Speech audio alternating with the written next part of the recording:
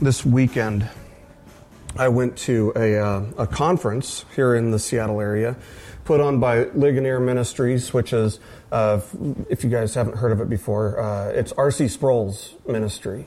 And they came and they put on a conference, and the theme of the conference was Overcoming the World, How to Live as a Christian in a Post-Christian Society. And next time they come to town, I will drag some of you guys kicking and screaming with me, because it was unbelievable. And I'm kind of, I heard the best sermon I've ever heard. It was amazing. Friday night, Stephen J. Lawson gave this sermon on preaching the Word of God without compromise. That was far and away the best sermon I've ever heard. So next time they come to town, I'm bringing some of you with me. The conference concluded yesterday afternoon with R.C. Sproul himself, who was confined to a wheelchair with oxygen tubes through most of the conference, but he got up there and gave a sermon or a talk at the end of the conference on living as a Christian in a post-Christian world. And I was greatly assured that his conclusion is the same conclusion that we're going to come to today, because as we continue our study in Judges, that's what we're going to be looking at. We're going to be looking at what it means to live for God among the ungodly, what it means to live as a Christian in a post-Christian society. And for myself, as I have studied and prepared for this lesson, I've really forced myself to just look back on my own life and to see where I might find any principles that we'll be studying today at any time in my life. And I can't get around my years in the casino business when I worked as a table games dealer in Las Vegas. I mean, you want to talk about trying to live for God in an ungodly place. It's unbelievably difficult. I know. Trust me, I definitely know. And for many of those years that I spent in the casinos of Las Vegas, I really felt like God was completely absent. And I think we all know what it feels like to feel like God is absent. We've probably all had it happen at one time or another, or for one season or another in our lives. We know what it means. We know intellectually, we know in our minds, that God is never absent, right? We know that. The Bible tells us God is everywhere. He's omnipresent. So intellectually, we know He's never absent, but then when things start spiraling out of control, it's like we lose sight of His hand in the chaos. And it can certainly feel as though He's absent. And in circumstances like that, we need to remember that God's hand is usually most clearly visible as we look in the rear view mirror of life, as we look back on our experiences. That's usually when we see how God had stepped in, that He wasn't absent, but that He had stepped in, disciplining us, bringing us back to Himself. But in the midst of the chaos of disappointment, in the midst of the chaos of frustration or anxiety or confusion, we have no idea how things are going to turn out. We just want the chaos to end. We've all been there. But when it finally works out, it's often in a way that we could never have predicted, we could have never foreseen, and that's when we most clearly see God's hand at work as we reflect back on our experiences. And sometimes the chaos is a consequence of poor choices on our behalf, and sometimes it's not. Sometimes it's not a consequence. But there are certainly times when we make a bad move here or there, and voila, we're in chaos. Every few years, the U.S. Department of Defense publishes a book. It's pretty short. It contains these stories of true crime, stories about cheating scientists, drug dealers, rogue real estate agents, and so on and so forth. It's called The Encyclopedia of Ethical Failure. You can buy it on Amazon. The book is filled with true case studies of government employees behaving badly. Government employees gone wild, whatever you want to call it. It's used to train new government employees how not to behave on the job, which you want to see a positive example, not just negative examples. So I'm sure they offset that. But one of the case studies that they have in there focuses on a federal employee who backed up his van to his office door at night, and he stole all the department's computer equipment. And he was caught just a short time later trying to sell all this stuff at his own yard sale. And it wasn't even hard to catch him because all of the computers were still plastered with barcodes and stickers that said property of the U.S. government. Let me ask you this. Who wants to buy a computer that says property of the U.S. government? Whoa, not me, but yeah, you can see why that could create some real problems. Or there's this story, for several years, 2 government executives apparently never took any vacation time. But as investigators looked at them, they noticed that they had taken lots of religious compensatory time. Curiously, though, those days never fell on any religious holidays that the government inspectors could find of any known religion. Instead, their religious compensatory days happened to coincide with the days that those guys were out playing golf. So when asked if golf tournaments should be considered a religious holiday, one of the employees replied, "They could be for some people." What a dumb excuse. What an easy thing to track. Why do intelligent, seemingly decent people do such careless, thoughtless, deceitful things? The current editor of this book, the Encyclopedia of Ethical Failure, offers this explanation. They say, quote, "I found it didn't relate to grade or rank or gender. The main issue was that at the moment they didn't think of the ramifications. In most cases, when you would sit down with these folks afterwards and say, 'What were you thinking?' they would be banging their heads on the table and saying, 'You're right. I wasn't thinking.'"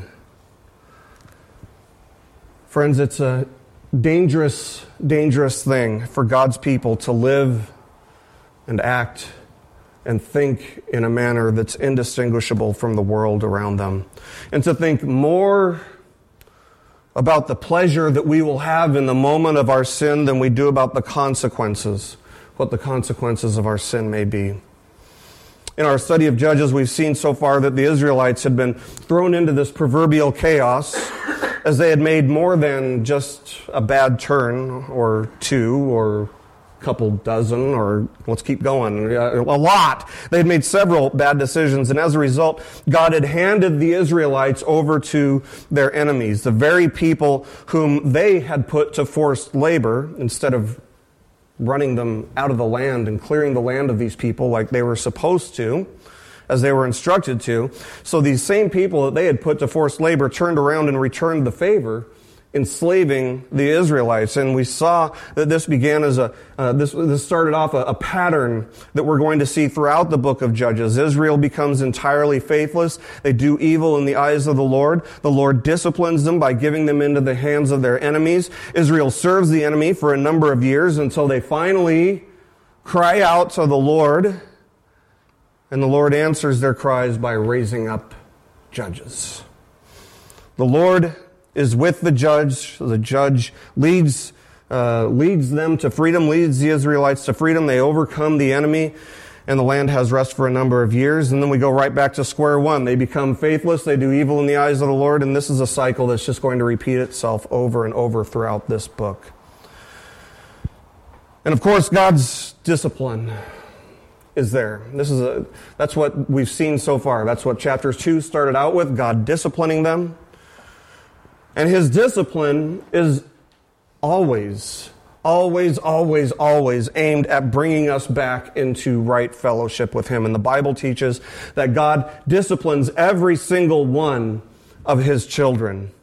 When the Israelites turned their hearts away to serve the Baals, God loved Israel enough to discipline them. If I catch my kids doing something that could be extremely dangerous to them, of course I'm going to step in and take measures, do something to prevent them from doing it again. So God disciplines His children when they turn their hearts to the Baals.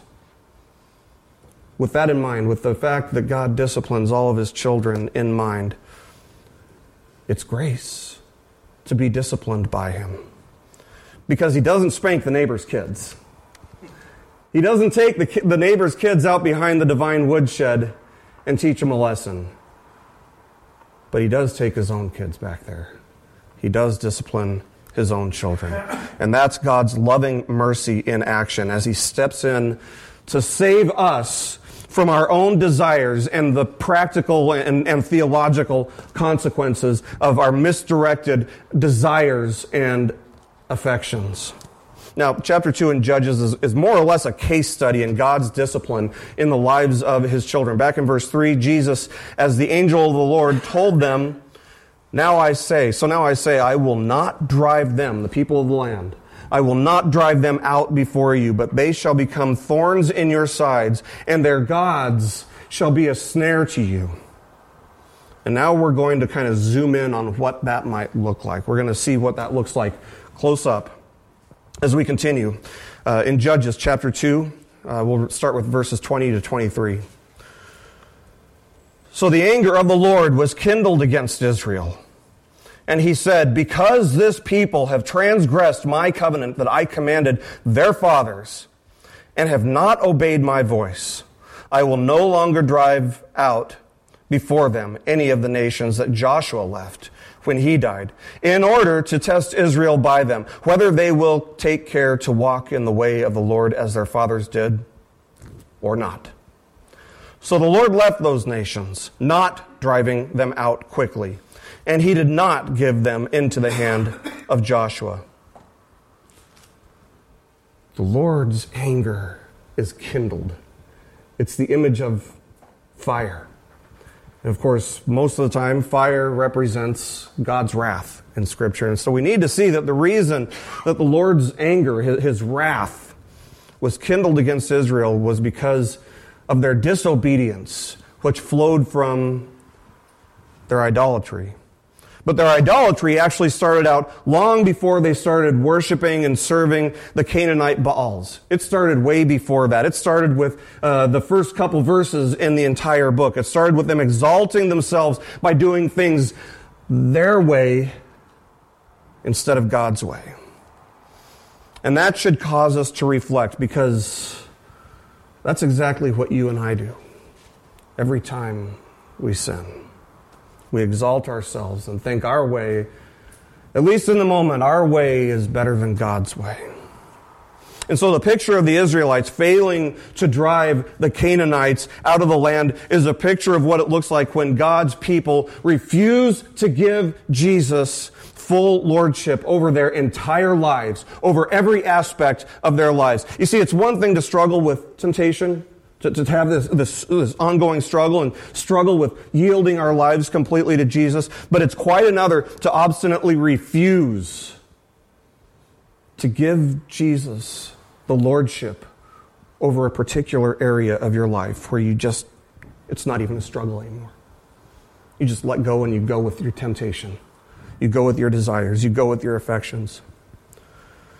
If you want Jesus as your Savior, but not as your Lord, you're inviting the discipline of God into your life if you are truly a child of God, because in His love, He wants to save every single one of us from our idols, from the things that we worship other than Him.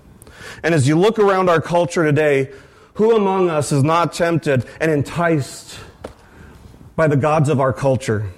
Who among us isn't tempted to give God the lordship over most of our lives, the big parts that people see, the visible parts, and then to give the leftovers to some other god of the culture?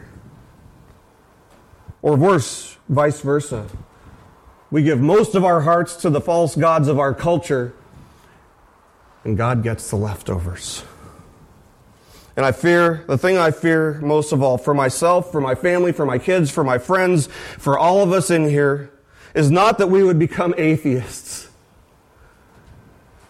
but that we would allow room for the gods of our culture to contend for the lordship of our lives with the God of the universe, who by His great mercy called us out of darkness to be His people. Full ownership. He owns every part of us. And for us to just take His lordship very casually, keeping part for ourselves and our false gods, and giving part to Him is not acceptable. It's easy to give Jesus lordship over some areas of our lives, but it can be extremely difficult to do it with others. And it's only by the power of the Holy Spirit that we can address those difficult areas of our lives. So the question that we're struck with is how do we know if Jesus is the one and only Lord over every single area of our lives, or over just a given part of our lives? How do we know if Jesus is completely Lord of our lives? Well, let's consider the gods of our culture. We're probably not tempted to worship a little graven image, although there are people in our culture who do that. In Nevada, at least, Buddhism is the number 2 religion. What do Buddhists do? They bow down before graven images. At the very least. That's only one of the things that they do. But what the question is, what does attract us? If not a little graven image, what? What does attract us? What do we strive for in life? What provides us with our identity? What gives us our sense of security? You see, the right answer for all of those questions is God. But it's entirely possible to give intellectual assent to good, solid doctrine, good, solid theology, and even to live good, moral lives, and yet have a heart that is completely divided, where part belongs to Jesus and part belongs to money, part belongs to career, part belongs to sex or power or fill in the blank. And here's how we figure out whether or not we've given Jesus lordship over the areas of our life, over all these areas of our lives, or if we've divided our hearts and given part of ourselves to worshiping the gods of our culture and part of ourselves to worshiping Yahweh. Ask yourself this question. Am I willing? Am I seriously willing to do whatever the Bible tells me about this particular area of my life? Am I really willing to do it? No matter how great the cost, no matter how great the sacrifice, am I willing to submit this area of my life to exactly what God's Word tells us? Because the Bible is the voice of God in regards to those matters. Will you obey it? Not partially, but will you obey it completely? That's the test of idolatry. That's the test of whether or not Jesus is Lord over that area of your life. And if your answer is no in regard to any area of your life, we've already given our lives over, a portion of our hearts over to some other false god. It's so easy for us to divide our hearts, to compromise, just baby steps, just like Israel did. And God's response here in verse 21 is to let His people contend with the sin that they refused to deal with when they had the chance, in accordance with His instruction. He says, I will no longer drive out before them any of the nations that Joshua left when he died. Is there a sin in your life that God is allowing you to contend with? Because God either causes or allows everything. And if you are struggling with a sin, it's because God is allowing you to deal with that sin. And so is there a sin in your life that God is allowing you to contend with? And of course there is, because we all sin. We're all learning. That's what sanctification is. We're all learning how to give Christ full lordship over every area of our lives. That's what sanctification is all about. But here in our text, we learn that there are 2 very specific reasons that God allows us to struggle, to contend with our sin. First of all, God says that He will use the presence of the Canaanites, and by the way, the Canaanites represent the sin in our lives that needs to be dealt with. So He's going to use the presence of the Canaanites in order to test Israel by them, whether they will take care to walk in the way of the Lord, verse 22. Now keep in mind, when God talks about testing somebody, it's not that He doesn't already know what's going to happen. How do you like to have a teacher who gives you a test and they know exactly what your grade is going to be anyway? So why would they give you the test? To show you. to show you. It's to show the people. When God tests people, it's to show the people what their strength is or what the weakness is by bringing out what lays in the depths of their hearts through various circumstances. And we'll fail some tests, but we will pass some tests as well. But tests force us to learn, and they reveal what we have and have not learned. And so the presence of the Canaanites would force Israel to think. It would teach them it would force them to reflect and to learn. And it would cause them to evaluate their walk with God. It would cause them to consider their faithlessness and their failures. And they would cause them to seek God's wisdom and counsel to correct their failures. It would cause them to learn to hate unrighteousness, the unrighteousness that they once practiced. And it would teach them to thirst for righteousness. It would cause them to look inward and consider whether or not they're truly committed to God. This past March is famous for one reason, and it's not wind. It's basketball, right? College basketball. And this past March, a college prank by a college student took March Madness to an entirely new level. Virginia College sophomore Danny Foley noticed that all of his men's basketball team's assistant coaches wore the same suit with the same bright orange tie. And so before Virginia's conference championship game against Duke on March 16th, Danny and his friends went searching for some cheap clothes around town, and he found everything that he needed at Walmart. He got the suit jacket that matches. He got the suit pants that match, dress shoes, dress socks, a white dress shirt, and the special orange tie. And so the next morning, he bought a $30 ticket to get into the nosebleed section just to get in the door, and he came to the game. And during a TV timeout, he made his move. He confidently marched right past an usher, right out onto the court. When he was interviewed later, because he was caught on camera. They knew who he was. They caught up with him. When he was interviewed later, he said, quote, "I walked right behind the cheerleaders and onto the court and joined the team's huddle on the court." And following his team's big win, he went for the biggest thrill of all, at least for a college basketball fan, when the team's final buzzer sounded and Virginia beat Duke 72-63. Yay, I've always hated Duke. Danny joined his team in the handshake line, and as the confetti was falling around him, he got to shake hands with Coach Mike Krzyzewski, Coach K, the legendary coach for Duke. And photos from the end of the game showed Danny wearing a championship t-shirt over his suit and smiling in the middle of the basketball court. And after celebrating with coaches and players, he was finally caught by somebody on Virginia's staff. But he just ran away, and he got away because there was such madness going on in there. Now this is, let's be honest, it's funny. It's kind of a harmless prank. But is it possible that we're doing the same thing, only in a much more risky context? Much more dangerous context? Is it possible that we're faking our walk with Jesus? Are we wearing the proverbial suit and tie as an imposter when we're not really committed to the team? Are we a new creation in Christ, or are we the same old person just wearing a different suit and tie?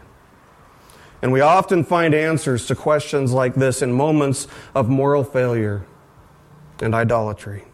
And so God lets us contend with the sins that we refuse to deal with in order to teach us to turn our hearts back to Him. And so the first reason God allows us to struggle with sin is to test us, to see, so that we can see what's in the depths of our hearts. But there's a second reason that we'll find as we continue. Judges chapter 3, verses 1 and 2. We read, "Now these are the nations that the Lord left to test Israel by them, that is, all in Israel who had not experienced all the wars in Canaan. It was only in order that the generations of the people of Israel might know war, to teach war to those who had not known it before." A little context is needed here. We need to understand the backstory here. Under the leadership of Joshua, there had been a lot of wars in the land of Canaan.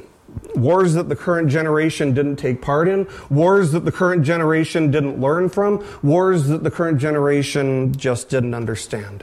And consequently, there were lessons that they had not learned, because these were lessons that were best learned out on the battlefield. One of the things that we see over and over again in those wars is that the people of Israel learned to trust God fully. Learn to trust Him fully and to do battle while trusting in God, knowing that He's promised all these things. He's promised us victory, and so they were doing battle trusting that God would honor the promises that He'd made. That's exactly what we see at Jericho, where the Israelites were given victory without even fighting. All they did was march around the city for a few days. God told them just to march around the city, blow their trumpets and just shout on Joshua's command and to trust God with the rest. Now, let's say that you are in this army, in Israel's army, and that's the game plan. What are you thinking? You're thinking, this is insane. What kind of a military strategy is that? That's a less than awe-inspiring military strategy from a purely naturalistic, humanistic point of view. It sounds more like a strategy that resembles poking a sleeping bear. Not a good idea, but God wanted them to trust Him completely with what He had promised them to do, or promised to do for them. And so He gives them what would be, without Him, an impossible task. It's only going to work if God is faithful to what He had promised. And so they did. And they took the city. What a beautiful picture of trust. They learned by their experiences to trust God. By the way, we do the same thing. We learn by our experiences. You can know it up here. But to actually really trust God, it's a thing that takes experience. And it couldn't have made any sense. This game plan couldn't have made any sense until they could consider it in the rearview mirror of life. And this is a lesson that had been long forgotten by the time we get to the first chapter of Judges. So sometimes God will allow sin that we've refused to deal with to remain in our lives in order to teach us to develop a dependence on Him.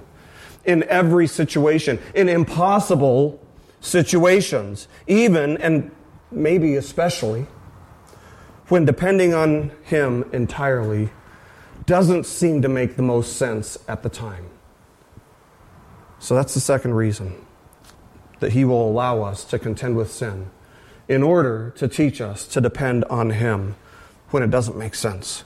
Now, if you and I were in the shoes of the Israelites, it might have looked at this point, as they've been surrounded by the nations, they've been overcome by the nations, it might have looked on the surface in the moment like God was just absent, like He had just given up on them. Like He was the one holding the flood back, and all of a sudden He's gone, and then they come.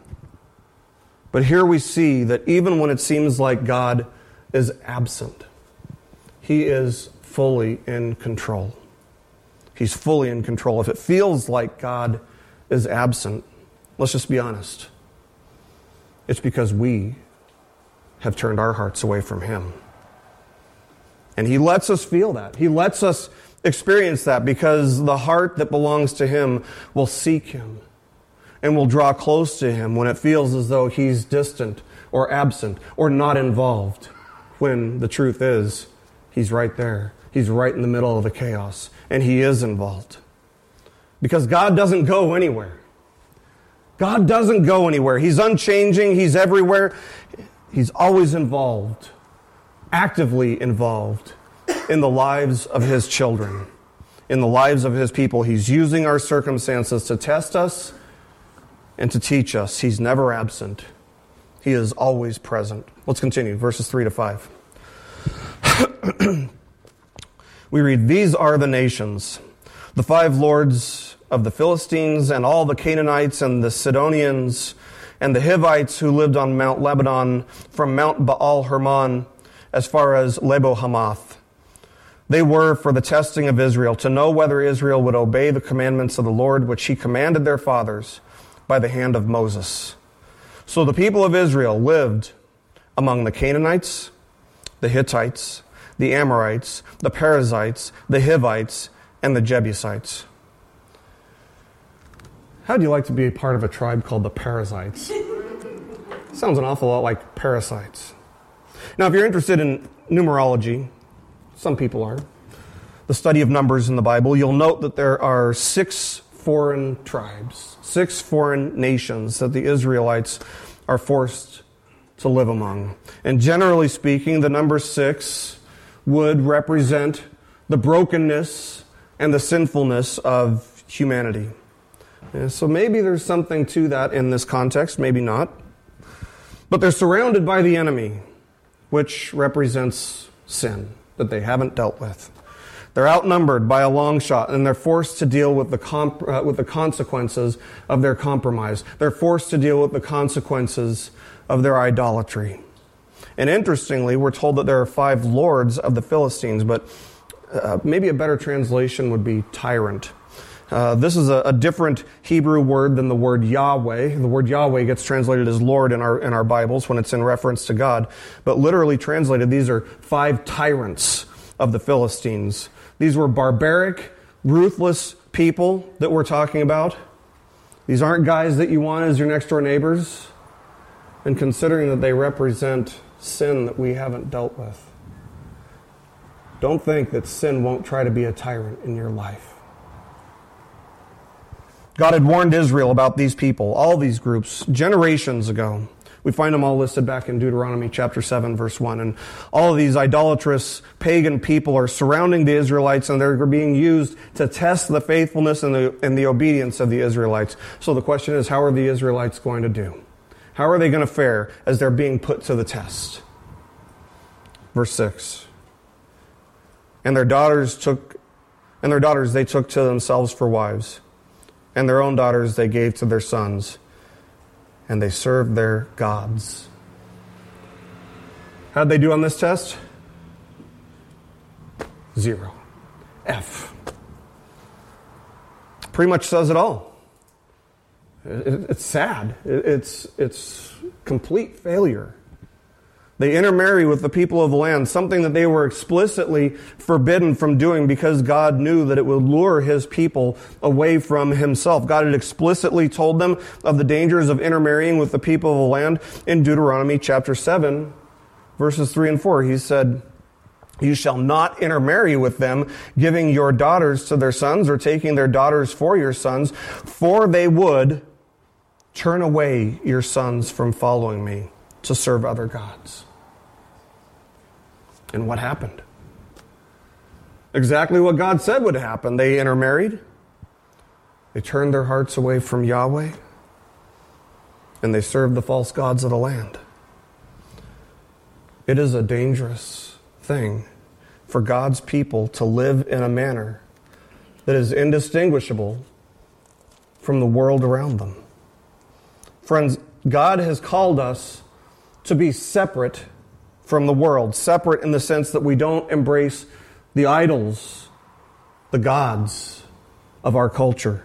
Separate in the sense that we are rejecting the world's value system because God's value system is incompatible with the world's value system. We don't even realize how ingrained the world's value system is in us, but every now and then we have these moments where it's like we get an epiphany, like we're just getting hit with a ton of bricks, and we realize that we've been embracing something that we should have been avoiding. That's why we must constantly, daily, examine ourselves, test ourselves. If we take personal holiness and personal purity seriously, we need to evaluate our hearts regularly to see where the desires and the affections of our hearts lead us. Do they lead us to God or do they lead us away from God? Because there's really no neutral ground. We like to think that there's something in between, but it's a black and white issue. Something is either leading you to God or it's leading you away from God. Paul said this to the church in Corinth. 2 Corinthians chapter 6, verses 16 to 18. He said this. He said, "What agreement has the temple of God with idols?" Who's the temple of God? Thank you for asking that. Paul says, "For we are the temple of the living God." We are the temple of the living God. As God said, I will make my dwelling among them and walk among them, and I will be their God, and they shall be my people. Therefore, go out from their midst and be separate from them, says the Lord, and touch no unclean thing. Then I will welcome you, and I will be a father to you, and you shall be sons and daughters to me, says the Lord Almighty. This instruction to cast away and avoid the idols, the gods of our culture, isn't just an Old Testament command. It applies to us today. It's a command for Christians. It's been laid out very clearly here in the New Testament. We are to be separate from the idols of our culture, because when we fail to do that, when we refuse to walk in His will and in accordance with His will as revealed in Scripture, when we refuse to honor and obey His word as He's given us in His word, we open the possibility of destruction in our lives. Not eternal, but temporal. We open a whole floodgate of sin. And when we give sin even an inch in our lives, we might think that we can just maintain the boundaries of that inch. You know, like it's in this little box and I've got it over here and it doesn't do anything until I say it's okay for it to do something. But that's not the way it works. The truth is that if we give sin an inch, it'll try to take a mile if we have the attitude that's casual enough about sin that we would allow it that inch. We will eventually be casual enough that we'll be more than happy to give it that mile.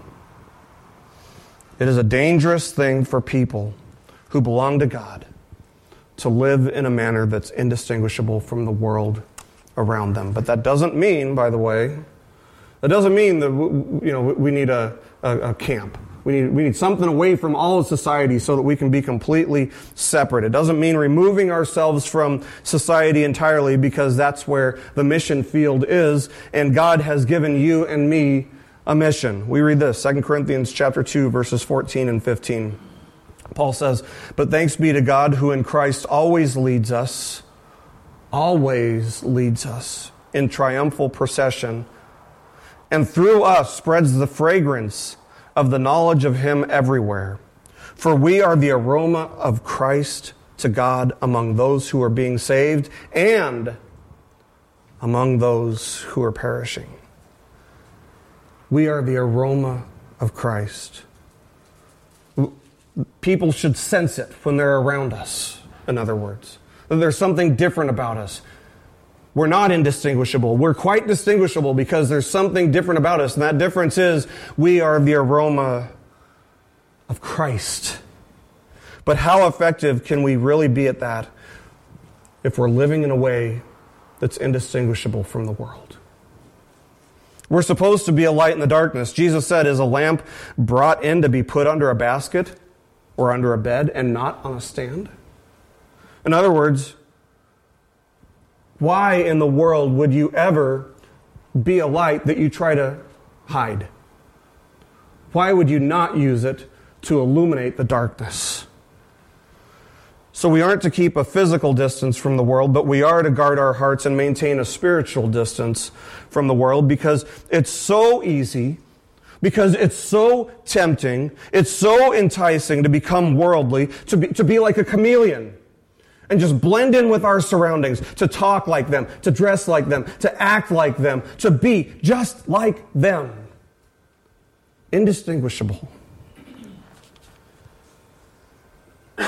God used the people of the land to test the resilience of Israel to be faithful to the covenant they had with God, and they failed.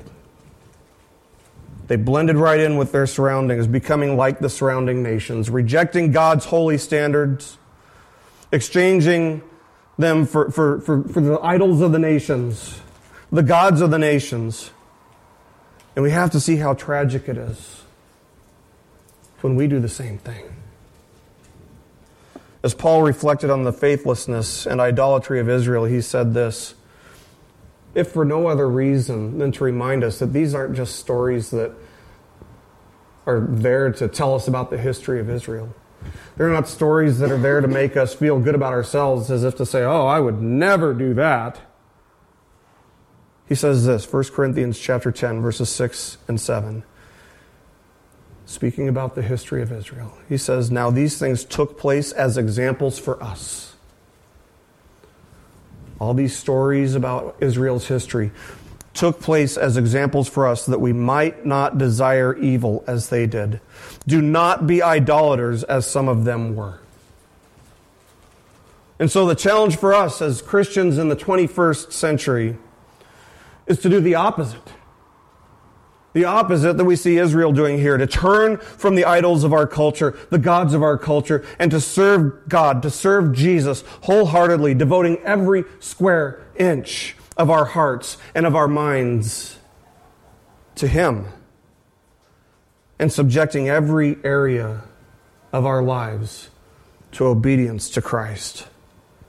Because that's how much of us Jesus redeemed. He redeemed us entirely, and by His grace we belong to Him entirely.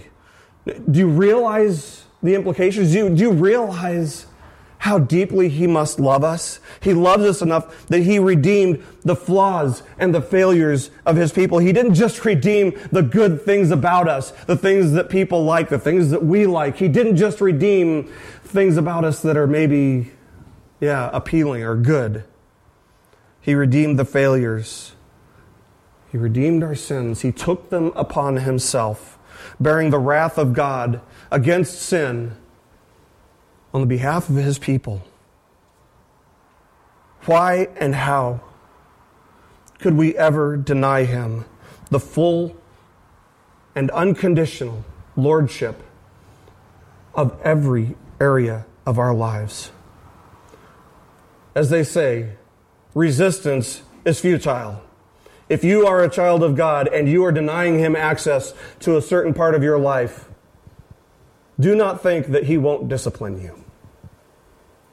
You will be changed, whether you like it or not. He's not going to leave you the way you are. Praise the Lord for that. Imagine this scene in your minds.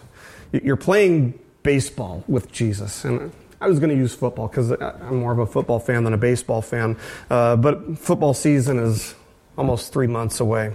So let's go with playing baseball. So you're playing baseball with Jesus. And imagine that you're the pitcher and He's the catcher. Now, if you know anything about baseball, you know that the pitcher and catcher have to be basically on the same page. And when they're not, what happens? Mistakes happen, errors happen, you get overthrown balls and things like that. The catcher needs to know what type of pitch is coming next. And so what he'll do is, while he's squatting there and he's got his fingers, kind of hidden between his legs so the batter can't see, he's sitting there giving signals to the pitcher of what type of pitch should come next. So imagine that you're pitching to Jesus and He signals you for an inside fastball. But you think you've got a better idea. And so you throw an outside knuckleball. And He chases it and He comes back and He looks at you like He's saying, what are you doing? And He gives you the signal for a slider for your next pitch. But as you look over at your team in the dugout, they're telling you to throw a changeup. So a changeup it is, and the ball goes wildly off center, and Jesus scrambles again, chasing it. And the same thing happens over and over and over again. Now, if I was that catcher, I would just give up on you. I'd stop giving you signals and let you just throw whatever you want, and I'll try to guess. But know this. Jesus is different than we are. He's not going to give up on us. He's not going to give up on you. In fact, He will never, ever give up on you. He'll chase your bad pitches all day if He has to. He'll keep giving you signals, knowing that eventually you'll realize that your own ideas aren't as good as His. And so we end with the question, how do we live godly lives among the ungodly? How do we live as Christians in a post-Christian society? And the answer is remarkably simple and yet complex, very complicated, by submitting ourselves completely to Jesus, growing in our desire to obey Him. Is there a signal that he's been sending you that you just keep ignoring because you think you've got a better idea? Or are you ready to surrender every area of your life completely and unconditionally to him in obedience? Because that's the only way for us to maintain and grow in our personal holiness as we live among the people of the land.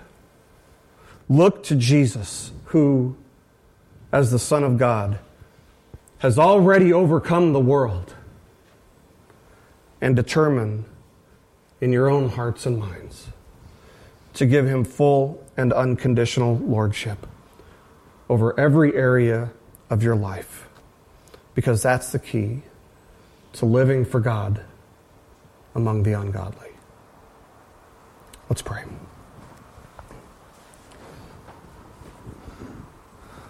Lord Jesus, we come to you today and we confess our shortcomings.